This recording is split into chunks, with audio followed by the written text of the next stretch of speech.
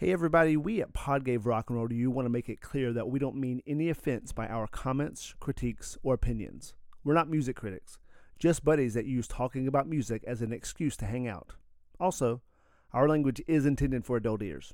Enjoy! 'Cause I'm in the shed house. Wish I played in a rock and roll band. Somebody give me $1 bill so I can pass out on the jukebox singing honky tonk women. Musician tough is like the least tough of, like, it's not boxing tough. You know, it's like musician tough is its own little category of, you know, mouthiness. It's more like rebelliousness. Exactly. It's just like kind of being an asshole. and it's like angst. You know, it's more angsty, as Neil likes to shit on Jack White all the time. Oh my God, the one guy. Speaking of male rock and roll bravado, I was thinking this week about favorite rock, like not voices, because we talked a couple weeks ago about like Robert Plant and like, you know, kind of like him and Freddie Mercury, like just that's an overall rock singer, but just a specific song. You know, this has nothing to do with rock and roll, but you know, you always hear on the 4th of July. I heard what's the people always sing the "God Bless America," you know. Is that your bravado? Yeah. No, that is not. But you just always hear people singing that, and that's not. That's like patriotic bravado, if that's even a thing. I mean, Vibrato. It's a lame thing if it Bravado is. with vibrato. Vibrato. It's Vibravo? It's a patriotic vibrato. But in terms of taking, and I'm not even sure if it's like the best, but like when you think about, I don't know, I think about like the hardest to sing. Like when I think best like vocal performance like in a song by a dude, it's more of just like I couldn't sing that if I tried, and it's kick ass. So with somewhat of those parameters, Neil, what would you? What comes to mind when I say that? I'll take this off the table. I mean, Joe Cocker, with a little help from my friends, Woodstock. Or there's a recorded and a Woodstock version, correct? I'm sure they both kick ass, but it's one of the most memorable vocal performances of the last century, I'd say. I found out, I was watching this documentary about Zeppelin, and Jimmy Page played on the studio version. Yeah, I think you told me that years ago. It's Of cool. Joe Cocker's? Yep. Mm-hmm. Was Zeppelin already a band? No, he was a session player. I said he was the session player in London. But yeah, he's doing all that. Brown, brown, brown. Yeah, it's great. crazy on the vocals on this Woodstock version. Like, those are dudes singing the backup Oh parts, yeah, which that's is right. insane. That's bravado. And they are. That's so crazy. That's a certain kind of bravado. And we should clarify, since we were talking about old Cocker a couple of weeks ago, that we're talking about young Cocker, with a little help from my friends. Jonathan, what comes to mind for you? I mean, it's great. It's not one of my favorites, but it's definitely great. No one can sing it. Is any Steve Perry, especially like "Don't Stop Believing." Like the Journey stuff's just absurd. And I don't know if it's because of the guitar player, but it's kind of badass too. Not the ballads, but like, you know, "Don't Stop Believing" or like, "Wheel in the Sky" or "Oh Sherry." Like all those tunes are free. I mean, he's a ridiculous singer. It's just so polished and nice in the best kind of way. You know, polishing can go bad, but it doesn't with him. I wonder if it's more just because he can sing so much higher than most folks. He's got a lot of control. I mean, and also it's like just lots of control and sustain. I mean, and it also just has a great tone. Mm-hmm. Yeah, and just the phrasing. Yeah, it's phrasing exactly. in general. I mean, and then when you see him in the videos from the '80s, you're like, oh yeah, that makes sense. I would say number one for me, and always is just, and we talked about it on this pod, is the, Rod Stewart, "Stay With Me." The Faces, like that song is, even like in the car when I'm trying to just like don't care, I'm just like, nah, I'm not even gonna try. I can't. No, he's got a very high register. It doesn't sound as high as it. Then you kind of does it, and it sounds so kick ass. You just think you can hit it too because it sounds so effortless. And it's not. Well, it does. It's effortless because it's Rod, but it does it in the same manner. It sounds like he's pushing a lot of air. Like he's really like You know what I mean? he It's just is. it's so guttural. He's just almost yelling it, but in such a nice way. Yeah. By the time he gets to morning, from in the morning, you realize I can't sing this. Yeah, Like, dude, it comes fourth word. out with so much fire. It's just like Well, It's insane. Whoa. Fire and smoke. Where there's smoke, there must be That fire, is right? smoky. It is quite. It is quite the Smoky Voke. That is true. Neil, you got another one? Yeah, I'm gonna stick with another classic. I've always loved the Beatles and Lennon's version of "Twist and Shout." Just the way that was recorded and kind of the story of it, where what they were in the studio for like over 12 hours at the end of a session, and his voice was shot, but they decided that was the best time to sing this song, just completely like shot voice box, but just keep going. And that's why it sounds so like raw, raspy, and like desperate. And you can tell that story makes so much sense. Yeah, there's a story, and I'm sure I've mentioned to you guys before about him and Harry Nilsson getting into a like who can scream the loudest or whatever. Sounds And like they awesome. said when they were done, there was blood on the microphone. Oh man. Probably chain smoking cigs and Yeah, like that's not a between good like idea. shots of liquor I'm and then sh- just screaming your voice hoarse. I'm Jesus. sure they woke up the next day and they're like, God, I'm glad we did that. That was Brilliant. really, really smart. constructive. They probably woke up the next morning and had another smoke. Yeah. Probably woke yeah. up 2 days later. They probably were still up the next morning screaming at each other on the microphone. Coughing up blood. that is true. That is true. Jonathan, what else you got? This one's a bit of a three-parter, but like Under Pressure by Queen. Yeah. Yeah. Because what Bowie's doing is great. What Freddie Mercury's doing is amazing. But I really think I heard the other day and randomly, and I think the highest note in the breakdown, the really highest note, I think is Roger Taylor. I think it's the drummer. It is. They do that scene in the movie. Not for where Under they're like- Pressure. no, That's oh for no, that's Bohemian for Rhapsody. Bohemian Rhapsody. That's right. That's right. It's like it's right. It's a kind of falsetto, but it's also a blend. It's crazy that like you're in a band with Freddie Mercury and they're like, all right, you're gonna do the high one. The drummer sings the high notes. Well, and with that song, it's good anytime you can hear a recording of vocals only, kind of just that isolated track. I mean, that's where I really saw the beauty in that Yeah. song. Because it's a great song, but you can't tell the little nuance that's going on underneath. But yeah, I like how you eschewed the obvious Bohemian Rhapsody and went with Under Pressure, Jonathan. I'm going to go with one that's probably a little easier to sing, but it's just such a good vocal. And you could do any of these guys, this guy's vocals on their popular song. But Eric Burden, House of Rising Sun, Yeah. is Yeah. Oh, yeah. just For sure. I mean, that's an in my mind that's an all timer. Every time I hear it, it's just like that's so many people have sang that song and none of them hold a candle to his vocal, and I think it's because of his vocal strictly. Well, it's hard because like the first half is like almost too low to sing comfortably, and then the second when he goes high, it's too high to sing comfortably. It's like the worst of both worlds. But and that's why it's so impressive. I mean, really is. Neil, give me one more. Let me go with Bono, With or Without You. Such a good, he's got such a great voice, and I think that was one of the pinnacles, because like when he sings that, there's a cheesy element, but also just genius element. It's affecting when he sings. When you hear it, you kind of take a beat and listen for a bit. Yeah, he can soar. I mean, his vocal has that kind of uplifting, like soaring quality that is somewhat unique to him. I feel like as a male performer, like I guess some people would say like Chris Martin when Coldplay have that, but it's like a poor man's Bono. Discount Bono. Dollar store Bono. Dollar store, 99-cent Bono. I've always wanted to go to the dollar store and just keep asking people how much shit is. How much is this? Can I get a price on this? Price check. Oh, that's hilarious, Jonathan. What's you got one more? Yeah, I mean, the vocal I can never imagine anybody else doing, but this guy is like Axl Rose singing "Welcome to the Jungle." I mean, I just can't even imagine anybody else singing that song. It's so insane, and it's so high, and it's so just fucking intense. You know, and the shanana, like it's just ridiculous. It's just so out of control.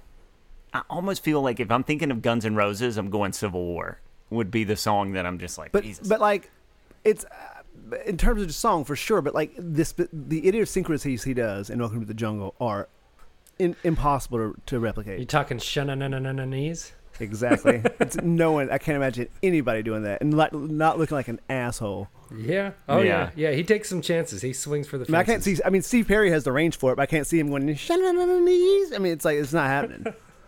I can't even. It's just insanity. With his tank top, breaking the chains. Exactly. The Seeger Hollywood Nights, that live version that we've mentioned before, Oh yeah. is just something that always. I'm gonna skip Brad Delp, More Than a Feeling for Boston, and Kurt Cobain, Where Did You Sleep Last Night. I'm gonna go with Seeger Hollywood Nights, that one live thing that is just so kick-ass and also so difficult to sing. And you don't really think of Bob Seger as someone who has like that broad of a range or that He's got great a of a wonderful singing voice. I mean, I don't even think that that's his best vocal performance, but just the magnitude of that song kind of takes it to another level.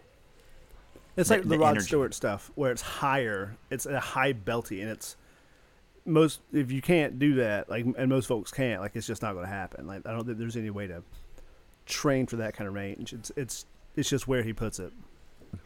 I do want to point out we kind of left out duets and like R&B stuff. It's strictly rock that we're talking about because it's like you can't really compare these guys to like Otis and Sam Cooke and stuff like that, No. or even like the Righteous Brothers or folks like that. I'll tell you who's not, maybe the most amazing singer, but he's awesome, and he does some crazy things with his voice that you can't do really, is Morrison. Like, Jim Morrison will do some shit sometimes where you're like, he just lets go in such an insane way that it's like... Yeah. But it's almost like his voice is so deep. Like, the he can high do some stuff. stuff on that. But it's more like a primal scream. We want the world and we want it now. It's like, nah. And it's like the way it's just insanity. Like, he just his really lets go. screams.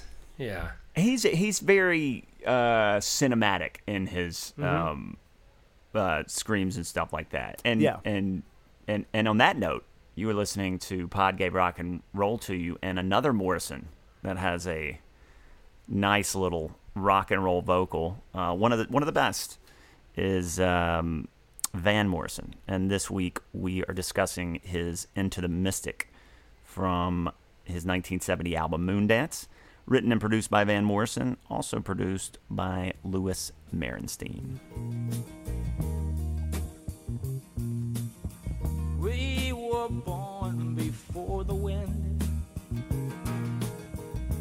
I wanted to talk about this song because this is one of those special creations that I feel you could play for any human in the history of civilization, and in any landscape, like desert, forest, sea, Does that steppe. factor into that factors into things like the landscape does. It factors? does. Okay, I It does. didn't know that. Just anytime, any place, anywhere, Anybody? and you play this song, and it would stir emotion, and it would make that person feel better, and it would make that person feel alive. And I think the song is the definition of timeless. It has to be one of the best recorded pieces of music, especially in like rock and roll, all time, in my humble opinion. Yes, I agree. And your special creation is a very good, very good word for it. I mean, I was going to say like a grand inspiration. It's like what art should be. I think this is, I really don't think as a musical recording it can get much better than this, if any. And just the way it immediately, from the sound to the lyrics to his voice, just transports you into like this alternate reality almost. That, it's kind of what art is supposed to do. The whole thing is so simple and concise. I mean, there's a lot going on, but just the simplicity of what it is just really comes through. Other than his voice just shines. There's everything else is just a bed of sweet music for him to do his thing over. And yeah, like you said, Josh, I think this song could speak from humanity. Like, I feel like it should have been sent out to space as like as With like Chuck this. Berry. Yes, with Chuck Berry. This should have been one of them. Because it has a, it doesn't have that rock and roll vibe to it, but it has a just certain sentimental quality to it that is so powerful. Yeah, it's one of those tunes. I don't even know what I think about the song anymore. Because, I mean, I've just thought about it so much for so long. I mean, it's clearly great. I don't know. It's like jeans. It's like, what do you think about jeans? Like, I don't know. I wear them all the time. I don't really, hardly even have an opinion on them at this point because they're so baked in. I can't imagine life without it, right? Exactly. Yeah, I mean, it seems like it's hard to imagine a time before that song. Like you think like that song was playing when like the fucking Pilgrims landed, fucking Plymouth Rock. It's like you can't like that and like I Saw the Light. You can't imagine I Saw the Light not ever being a song. The whole first song, We Were Born Before the Wind. Like this song was born before the wind. Born before the wind. It's like it existed in the ether and it existed in the mystic, and he kind of. So is this before or after Star Wars happened? Because that was like long in a galaxy far away. Yes. Was that the Mystic Galaxy? I don't know what's going on. That's just a galaxy. The Mystic is more of a spiritual realm, I'm assuming. Of uncertainty. And which, like Neil kind of pointed to, he kind of creates out of, and Jonathan, you always like to refer to this about certain songs, he's using the same tools everybody else has for that. There's nothing super experimental about this song. It is vocal, guitar, drums, bass, piano, and some saxophone. That's it. And saxophone. But to create something like this with those same tools.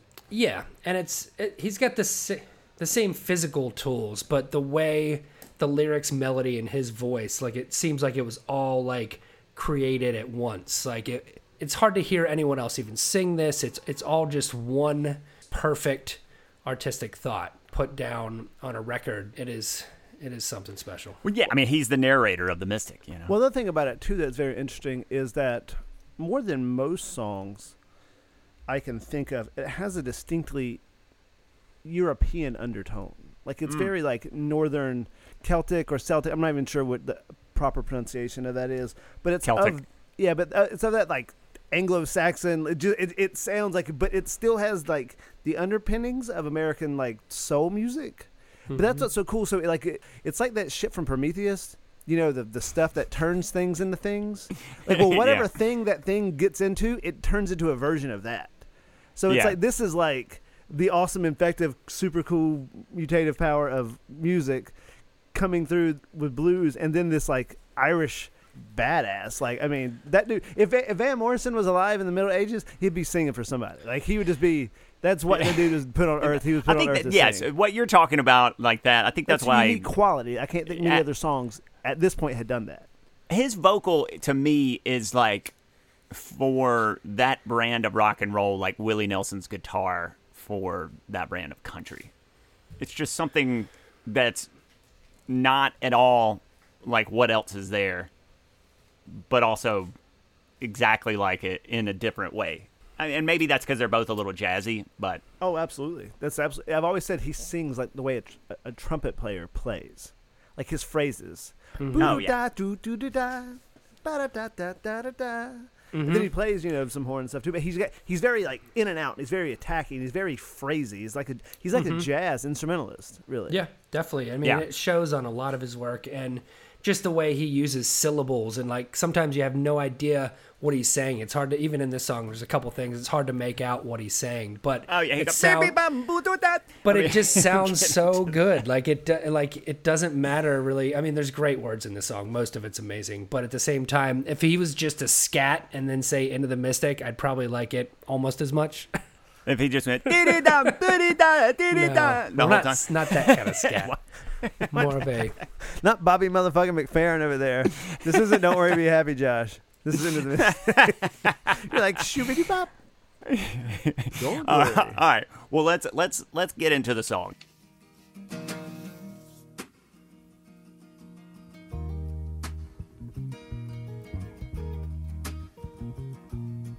The song comes in with this nice acoustic guitar, like, and kind of a weird strumming pattern. Not something that he's coming in on the upstroke, right?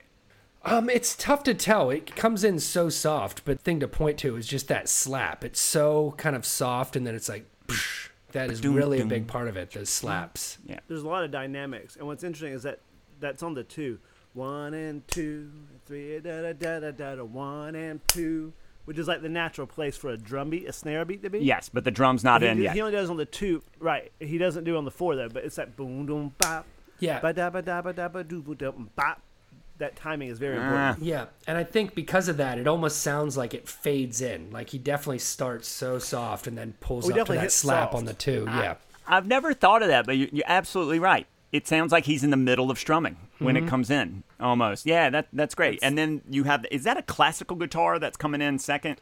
I don't think so. Nano. It's That first little lick. It doesn't sounds sound like it. nylon, but it could be. I mean, they're like the second guitar comes in and it's so seamless. Like it kind of, you don't really notice unless you're listening for it. It just sounds like one beautiful guitar. Well, again, we're talking about the mystic. Like, it seems like these things just kind of appear. Yeah. Oh yeah. And out of nowhere, and then they're here. And then you have that strong kind of bass, which is so nice. It's rolling like the ocean. Yeah. And the bass is so important for this song. Without the bass, just strumming those guitar chords, they don't stand out until the bass comes in, and then you know exactly what's going on. It's so simple, but like ba-boom, boom, ba-boom. I mean, this should be the national anthem of Ireland. It's all timing. Yeah. That's the jazz element. See, with European music, European stuff's more melodic and harmonic, but he always brings the underpinnings of the R&B in there. That's what's so effective. Mm-hmm. And then you have the drums come in doing their thing, but it is kind of a more jazzy drum, right? That's what gives this song a jazzy feel, are the drums. I think his singing is the most the drum. Everything, the music is pretty straight ahead. It's just the looseness. It sounds like improvised a bit. Yeah. Right. Yeah. Yeah. It sounds very, on a different day, it would have sounded a little different, maybe. Yeah. I think that's the jazzy nature of it too, because it's not jazz. Like, it's not jazzy, but no. Almost all of his acoustic stuff has that loose genius element to it. It's so simple. They're not doing too much, but it has such a grooving kind of swinging quality to it. Well, that's what he would do. He would just tell people the changes and be like, "Let's record it." And they're like, "We've never played it." So he would do that. I mean, and let me say where I'm going to fall. Right. And like work it out, and you could tell with other albums, especially. Yeah. And well, speaking of the vocals, I mean, they come in one of the best first lines of any song that I can think of. Yeah, I agree. Yeah, and I think it's definitely a good one. That's what we were born before the wind. It's great. Yeah, and that's what takes you into that mystical element where, like, if the song already sounds, you're already in this headspace, and you're like, wow, what is this? And then we were born before the wind. You're like, wow. Okay. Yeah. The second line, also younger than the sun. Yeah, and you don't really know if he's Is saying that rock and roll sun. gibberish? Is this rock and roll gibberish? Well, No. it depends, because I'm if he's saying questioning. sun or sun, No, you know, like it's SON or SUN. SUN. It's It's SUN. SUN. And that's He has said it could be both. He thinks of it as both different times when he's singing. Well, he's been saying crazy things. Totally. Lately, so. maybe I'm sure he plays around with the meaning of it, but that's what speaks to, like, just the ancient, timeless quality that he's speaking to the whole song. Younger than the sun, so you're way old. You're completely timeless. Well, we were before the wind, but younger than But the sun. younger means the sun came before you. Yes, but wind came. We came in between sun and wind. So the chronology is sun, these people, and then the wind. Sun, Right, us, it's them at least. wind. Right. This is like a And in Norse- the beginning, God created light, and then day 2, He created us, and then day 3, wind. wind. The Gospel according to Van, the Book of Van. And kite flying also came on the third day. It did not happen on the second. The kite flying industry just totally blossomed third day of creation. It really found its niche. It feels like a in Nordic day creation 3. myth. Which would make sense. Here's the thing I'll say about Van Morrison, if you don't mind. The thing that makes him so good is... By all means. Are we talking about Van Morrison? Yes. Okay. I can't think of anyone who has the natural qualities of a singer, a very effective singer, who has the observational powers of a writer and has just the I give a shit enough about all of it to put it out for other people to share as much as this guy. Yeah. Like, he just has all three of those important those are the three most important things: that you can do it, that you see what it is, and that you give a shit enough to do it. And he has them all. And he's really good at it. Absolutely. I mean, even if you read kind of this first verse, I mean, it's we were born before the wind, also younger than the sun. I don't know what a bonnie boat is, but ere the bonnie boat was one, as we sailed into the mystic. And really, all the lyrics in the song, similar to what you're saying, Jonathan, they're pretty ambiguous, but they make sense on a subconscious level. And They're mystical. They're mystical, which is, and I almost feel like the we were born before the wind is like consciousness, like in a subconscious level, like, you know, before consciousness was even a thing. and that's been around before the Wind. So it makes sense in a certain way. I don't think it's gibberish. I think you can still kind of find meaning in pretty much every little nugget he's saying. You can find it's mystical. It's not step-by-step instructions. But you could also argue if it was some half-ass bar band, had written those lyrics, to be like, these are the worst lyrics I've ever heard. Well, I love how he comes in with the Hark Now right after that, Hear the Sailors Cry, because it's almost like heavenly. He's like adding on to that spiritual kind of mystical world that he's creating with the Hark Now. You don't really hear hark in many songs outside of Christmas.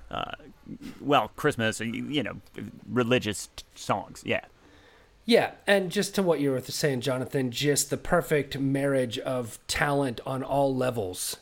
The words and how he's performing this song are what it make it sound so timeless, even though it does sound like late 60s, early 70s, kind of just amazing acoustic rock kind of stuff. But it's because he defined that. Because of transformative performance here, it really is timeless. And I don't think this song will ever be out of just the kind of pop culture kind of sensibility. Absolutely not. And the other thing he really does, and I know I've brought this up and you guys say you've never heard it, but like the whole Peter and the Wolf thing with that orchestra where every character is a different instrument.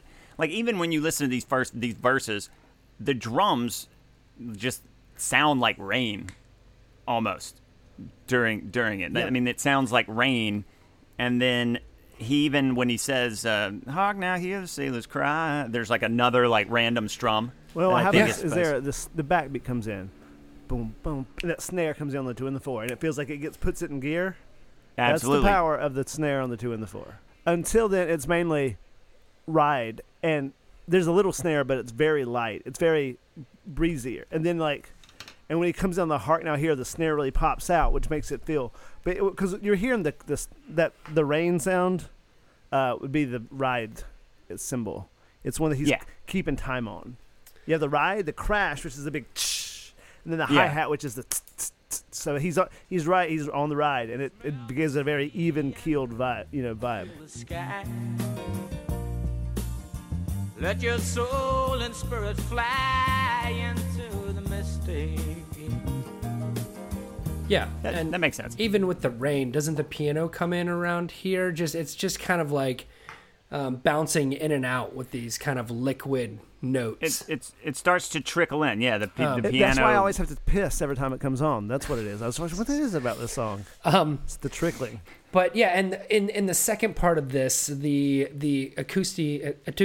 Jesus Christ. Acoustic. I was trying to say acoustic accompaniment. That is tough. Say it 3 times. So acoustic accompaniment. So you can't do it.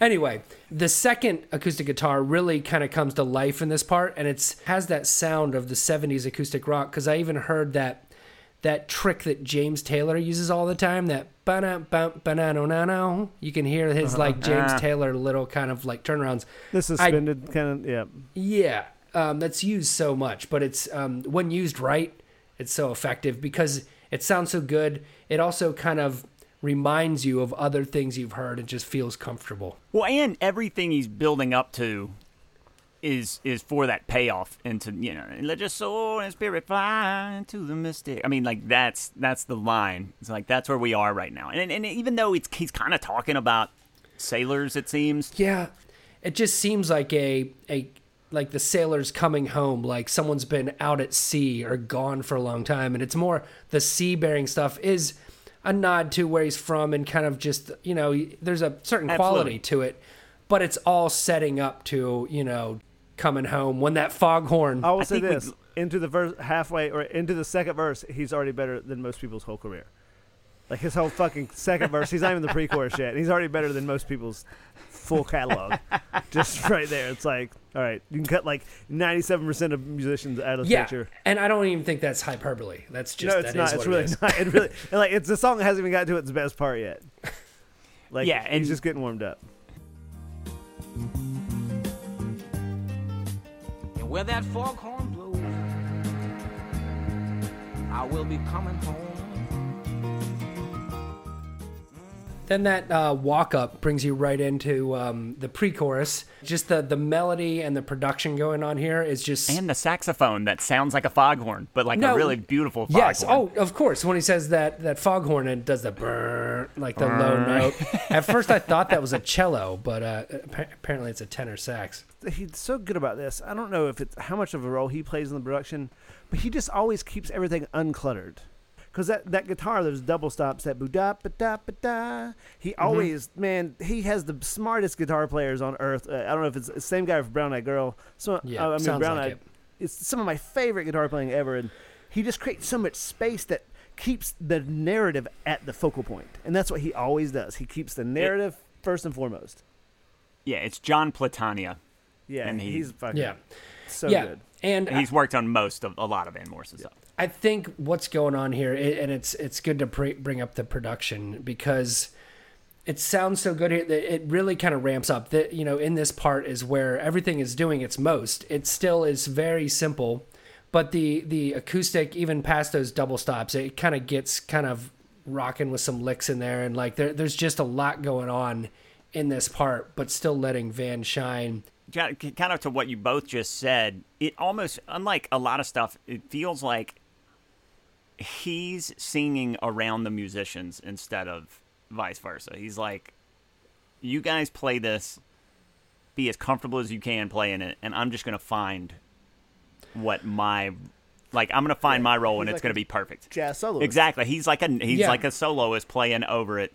I can't really think of many other singers that do that outside of like Billie Holiday. Yeah, it sounds like I think of phrases like Coltrane and lyrics like Dylan, and I kind of sound like Ray Charles. It's like, fuck you. Like it's quite the trifecta there. It really is. I mean, that's what he does, and like there's nobody else. I don't think there's anybody else who has that package. Like Dylan clearly has the lyrics and the phrasing and stuff, but Dylan's not Van Morrison, and Freddie Mercury has the voice. And, you know, I think the songwriting, but I just don't know that the lyrics in Queen are as strong as, you know, so it's like there aren't many people like that. Well, what's so great is, and, you know, somewhat unique about this song is, you know, Into the Mystic should be the line you walk away from, it from. But the lines that I always remember when I listen to the song are, obviously the first one, We Were Born Before the Wind. And then I Don't Have to Fear It.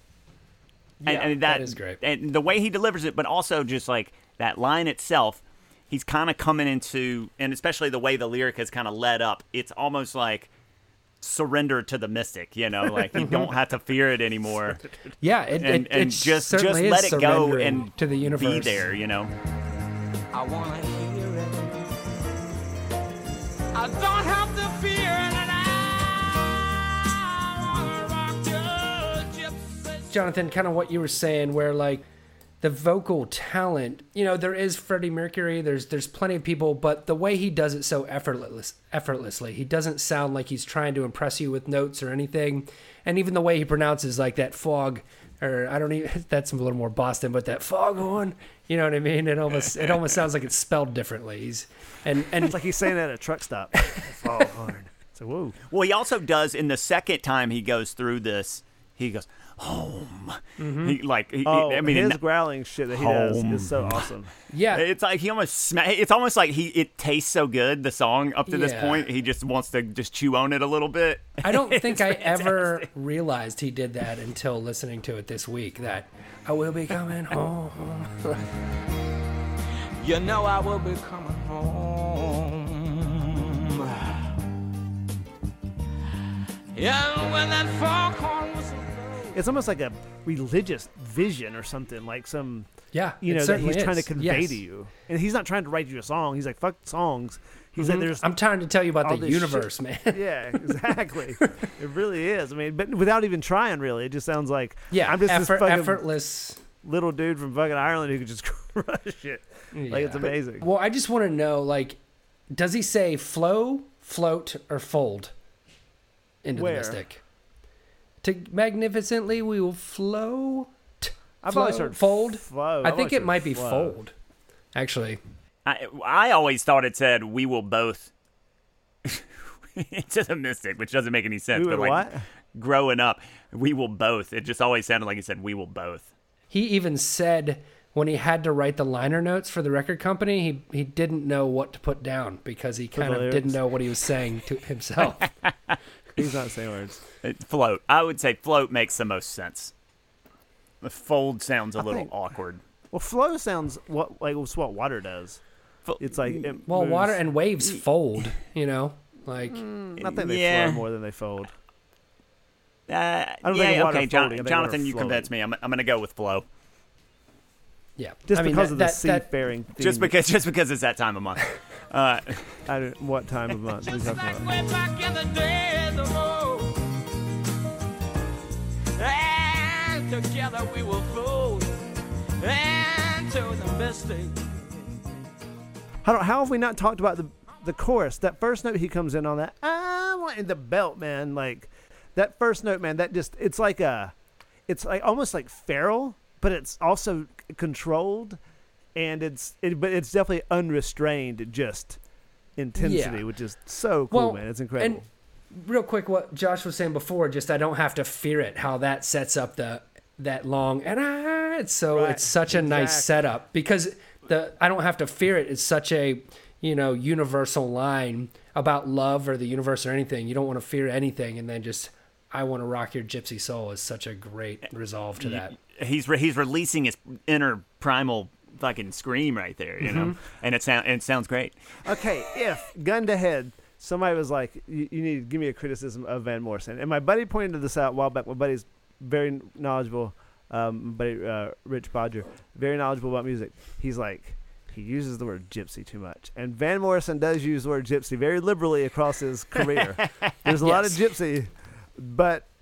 I agree with that. That's okay though. It's okay. I'm just saying if I had to say something like I think he it gaps a little talk. too much sometimes. in historical retrospect, I think it was probably something very cool back then. Exactly. Like I don't think of like actual gypsies. I just think of it as being a kind of a roaming soul, Yeah, it's like a hippie nomad. Yeah.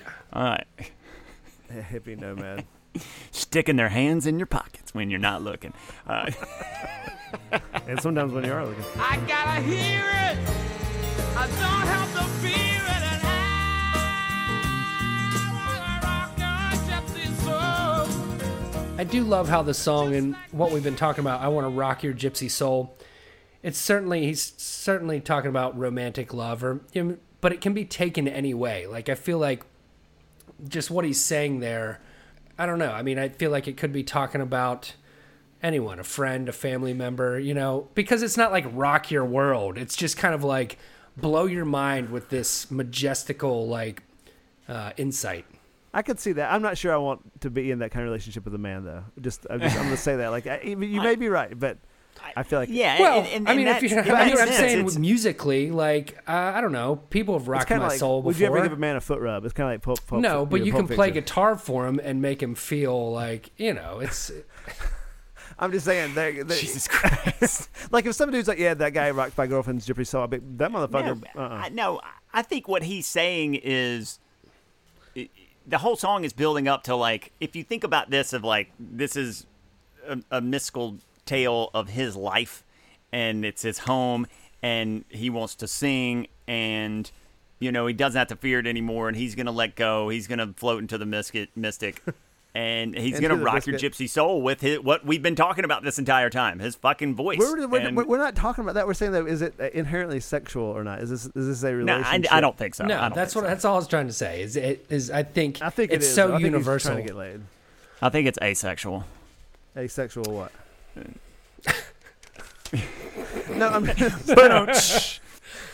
But the problem is when you get to that musical break, that does sound a little more sexual than the rest of the song. I think it can work a lot of ways. It's a utility. It's a Swiss Army knife.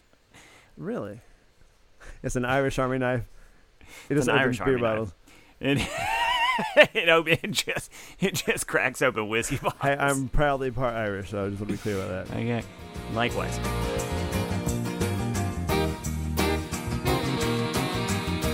Too late to stop now.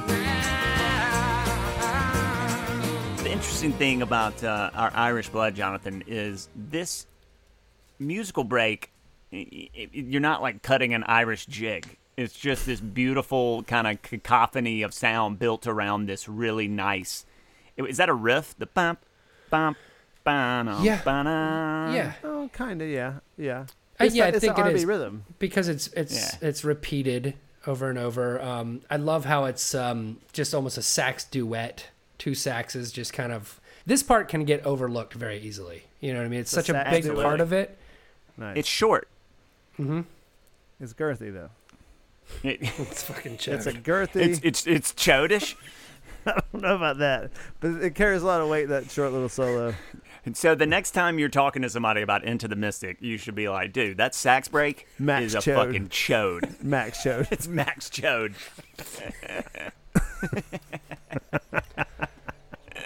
To get back to the music, I really like. Has there ever been a classier little sax break? Usually, anytime the sax comes in, it's like saxophone. You know, Yeah. This That's is true. very like you almost. It's just such a part of the song. It's tough. It doesn't really stand out, but it's so important. You know, I think it's such a classy use of the sax duet to kind of keep the song moving. It's the far towards end the of the end. spectrum. Exactly. It's the far end of the spectrum from the Lost Boys, oiled up, sexy muscle guy. Like, this is the other end. And in the middle is Careless Whispers, is right in the middle. But like this is the good end of the spectrum here for Yeah. fucking sax use. Mm-hmm. It's not totally light, but it's almost like Stanley Kubrick, like the pacing, and the simplicity, and the weight. Like it's not complicated, it's not fast, but there's a lot going Yeah. on in there. Yeah, and and it's just very like, clean you know, and simple. Yeah, like we've been talking about, the epic nature of the song in general is very Kubrick in a way, but not as. Are not you as are you dark. thinking of Barry Lyndon? I'm always thinking of Eyes Wide Shut. Boom, boom, boom, Well- boom, boom, boom. Well, then they walk you back up to the pre-chorus and chorus, and he puts a little bit more into this one. Like here at the end, there he gives the "Come on, girl" after the end of the Mystic, and going back into that little outro musical break. So he is maybe trying to get sexual where with somebody. where that clearly. If it was Takes a it. jig, it wouldn't be nearly as sexy. Yeah, Well, and the "Too Late to Stop Now" is a great kind of just throw out. it's a great in way that- to end it. Well, but they do the same thing here. Like, it kind of has that circular quality of Wider Shade of Pale, where it fades in, or it sounds like it fades in, then it fades out, and you can kind of just continue listening to this on a loop. It's too late to stop now, so Yeah, just keep going. it feels like you could listen to him just like read poetry in this melody for till the end of time. He's definitely just trying to hook up with nerdy, sexy girls. That's what I realize now. He's trying to get into the Mystic. Wink, wink. Because it's almost a spiritual component, but he never truly commits to it. It sounds more like I'm going to say some deep, cool shit, and we should have some wine. Let's see what happens. And see if you want Hang to out. hop into my purple onesie And for a my night. Bonnie boat. Yeah, The Bonnie boat was one, baby. Eerie, As we Eerie Bonnie sail Boat into the was more. Mystic. He's trying to get into Bonnie's boat, I think. He's definitely trying to get into Bonnie's boat. And speaking of Bonnie's boat, Jonathan, your favorite part of the song? My favorite part, like the part I look forward to most, is literally the little guitar walk-ups and his vocal on the pre-chorus. Ba-doop-ba-da-ba-da, when the foghorn blows, that part. Because It sounds so it good. clears out in there a little bit, and it's just bass and guitar. It gets a little less cluttered right there. Yeah. Then he Are brings you it back. including the foghorn? Say again. Are you including the foghorn? Pre-foghorn. It clutters. It Pre-foghorn. clears out. I think specifically so So- we can reintroduce it. Definitely no leghorn. Pre-foghorn, post-leghorn. I was going to say post-leghorn. Neil, what's your favorite part? I mean, definitely, I don't have to fear it, and I. Yeah. I'm gonna stick with the first line. I think Yeah. the first line is that epic that it's what I take from this song every time I listen to it. And it's if I think about the song, that's what I think about is "We Were Born Before the Wind." That brings us to the vibe time section of our podcast. Cue the music, Johnny, in 3, 2, 1.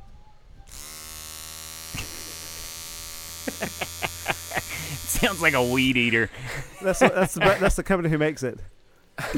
Okay. It's actually a bush hog.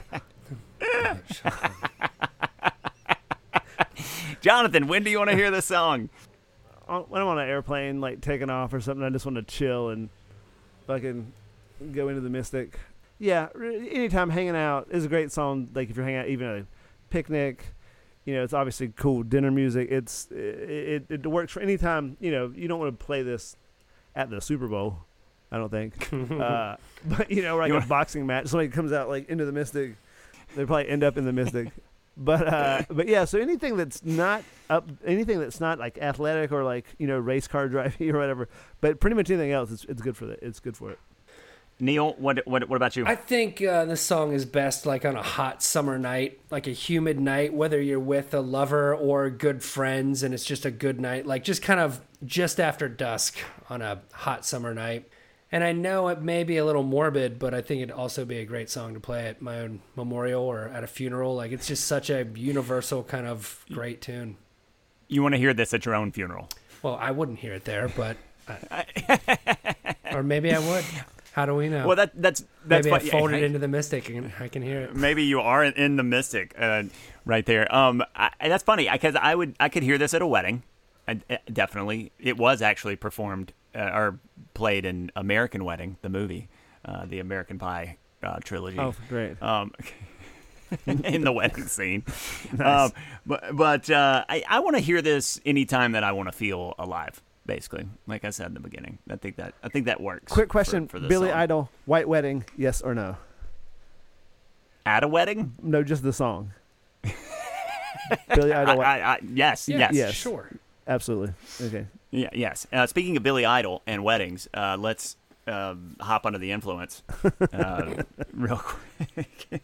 He got his name because one day the teacher wrote on the board, William is Idol, IDLE, and he was like, Billy Idol. Like, that's literally where he got his name from. Sorry. Let's put that in there. Well, I don't know where Van Morrison got his name from, but it's a great one. What do you think influenced this song? This song influenced things you would recommend people listen to, et cetera, Jonathan? I'm going to say this song was influenced by a guy wanting to get laid, but who's a very thoughtful guy, a good singer.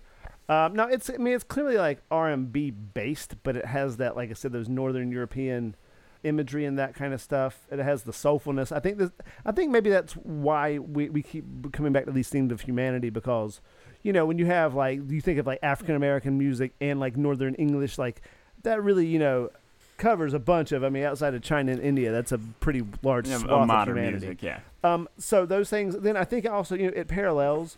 Cat Stevens has some just ridiculously good songs that are in this direction. I think the Beatles would. I think Paul McCartney would love to write love songs as good as this. I'm not sure that he ever did quite as good as this. It can get bad, though. You could argue that maybe adult contemporary came from this shit, and so everything can be done to death. That is fair. But he definitely brought it into the world as it should be. Neil, Yeah. what you got?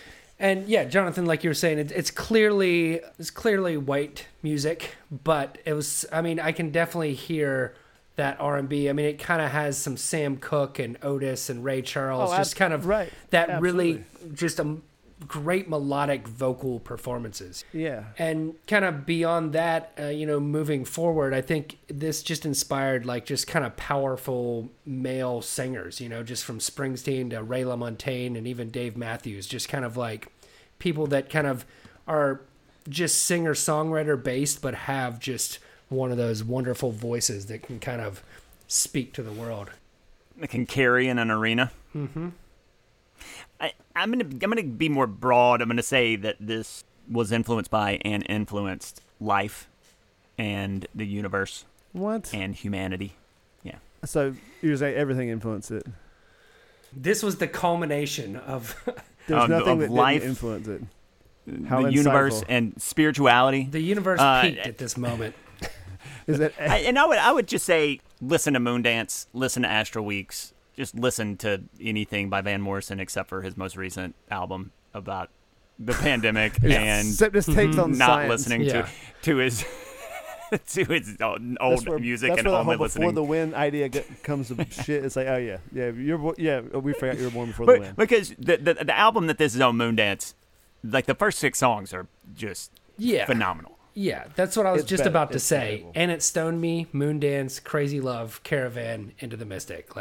Has there ever been a better starting 5? I like Caravan as much as any of those two. Caravan. Every one of those songs. But I is think amazing. this, amazing, but I think this takes the cake from all of them, and that's saying Might be something. right. You know, I mean, they're all depending on your mood, but you know, if you have to pick one, we did talk about. Yeah, we picked Into the Mystic, but since you mentioned Moondance, why don't we dance our way under the covers and talk about the I don't know, like covers of this So I want to hear song. this with my buddies drinking some white wine. It's like, I do not want to hang out with my buddies listening to Van Morrison's white wine. We're not taking doing some that if we hang out poppers. together. Jonathan, Rockin' Gypsy Souls. Nacho poppers. Just jalapeno poppers. Jonathan, how many covers did you listen to this week? I listened to it a little bit, but here's what kills me with covers. It's like they fuck it up like right out of the gate. You're like, why are you doing this way? Like I listened to a little bit of this Wallflowers, and it's like, all right, you guys clearly. I mean, I hate to sound bad, but how do you get good people all in a room together and just get some fucking weak cover? I just don't understand. I agree. The Wallflowers cover is not. Yeah, It's I had regrettable. high hopes. It's I regrettable. had high hopes. I turned it on. I was like, oh, here we go. But all the talents there. But if you listen to a lot of the covers, a lot of them are live. I think because to a lot of bands that are smart, the Allman Brothers, Jason Isbell, to a lesser extent, Zach Brown. Not as smart. Zach Brown. The guy who wrote Chicken Fried, the other bands who wrote better songs. Oh my God. But they looked at it and they were like, yeah, we're not gonna fucking record this as like a cover. We're just gonna play it live because everybody loves this song and it's perfect as a recording. And even the Van Morrison versions are not nearly as good as this one, And that except for the YouTube video from I don't know where it's from. Music Latin. Yeah, Germany. It's Music Latin Yep. of Germany from like '74, which is phenomenal, and anybody should watch that YouTube version. Yeah, I mean, I listened to Michael McDonald do it, which was a novelty. that? I mean, that was it's interesting. just Michael McDonald doing this song. Like, there's not. I'm not going to put it on again. But it's like old Michael McDonald doing it. Yeah. It's the same with Joe Cocker. Yeah, Joe Cocker tried it. I mean, he recorded it, but he's doing it a little too reggae. Like, yeah, it's- he's got some reggae in there. But I feel like Joe Cocker missed the boat because I feel like this should be sung by one of those songs or one of those singers that has one of those voices like Van or Joe Cocker who can really dig into the nuance of the syllables and kind of the way it's sung. But again, it's and old then- Cocker. Yeah.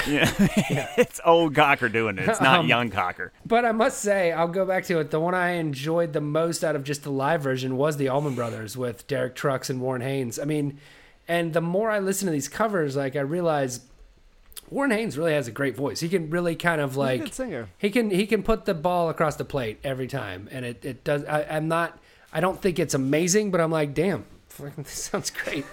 I could listen to Michael McDonald order fucking drive-through. I will have a number 2. I could listen to him sing anything just to make fun of it. It would be so much fun. Saying that, Jonathan, how does a shoe fit? It fits mystically. I'm not sure why it's so much better than everything else, but it is. And Neil? Yeah, the shoe fits. It could be any shoe, anytime, anywhere. It just it fits great. There's no specifics to call back to the universality of the song. Like it's a universal shoe. It fits. One size fits all. Would it be bad to say it fits like a leprechaun boot?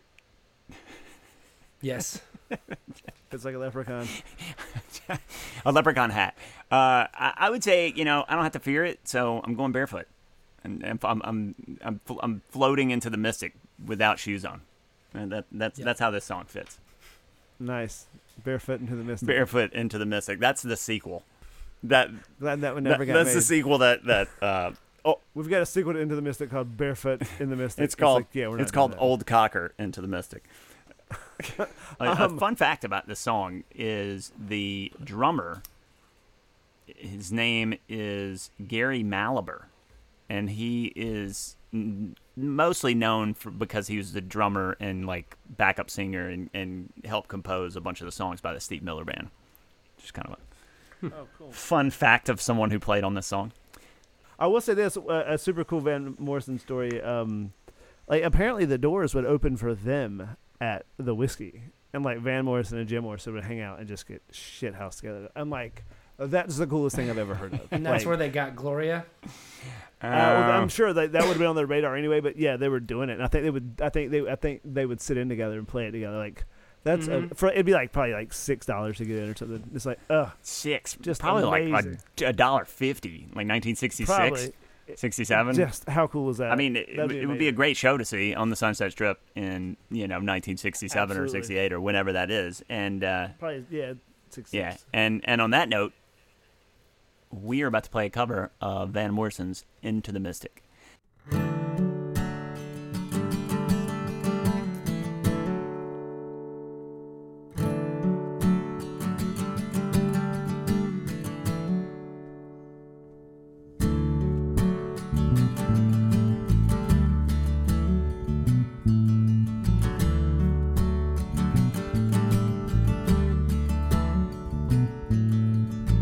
We were born before the wind, also younger than the sun. Yeah, the bonnie boat was one as we sailed into the mystic.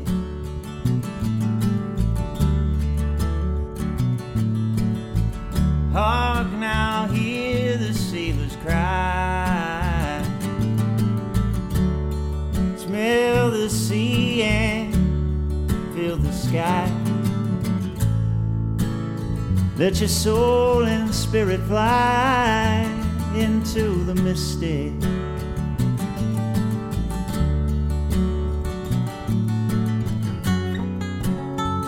When that foghorn blows, I will be coming home.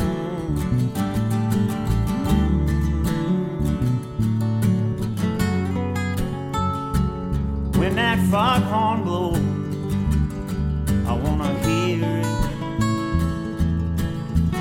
I don't have to fear it, and I wanna rock your gypsy soul, just like way back in the days of old. And magnificently we will float into the mystic.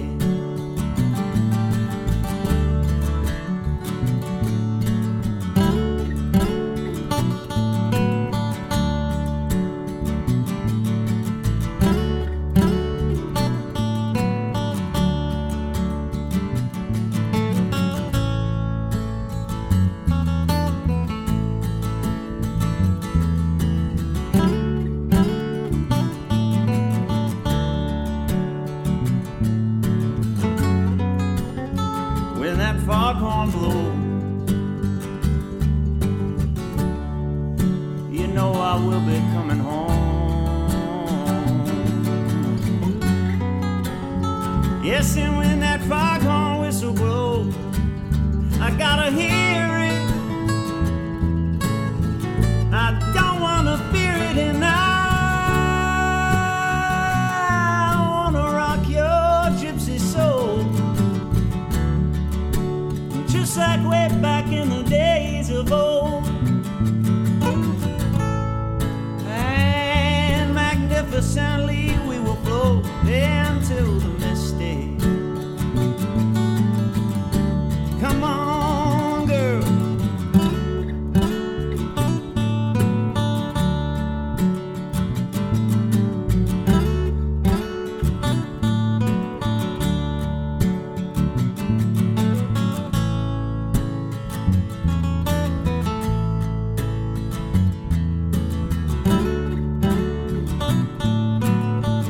It's too late to stop now.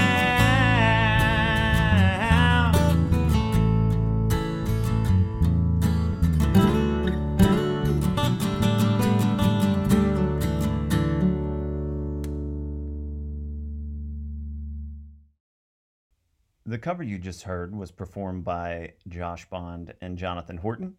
Thanks for listening to Pod Gave Rock and Roll to you. If you like what you heard, please subscribe and rate on Apple, iTunes, and Spotify, or wherever you listen. If you'd like to communicate with us, you can find us on Twitter and Instagram under the handle @PodGaveRock. Next week is our 50th song, and we decided that we wanted to discuss the Beatles, A Day in the Life. Can't wait.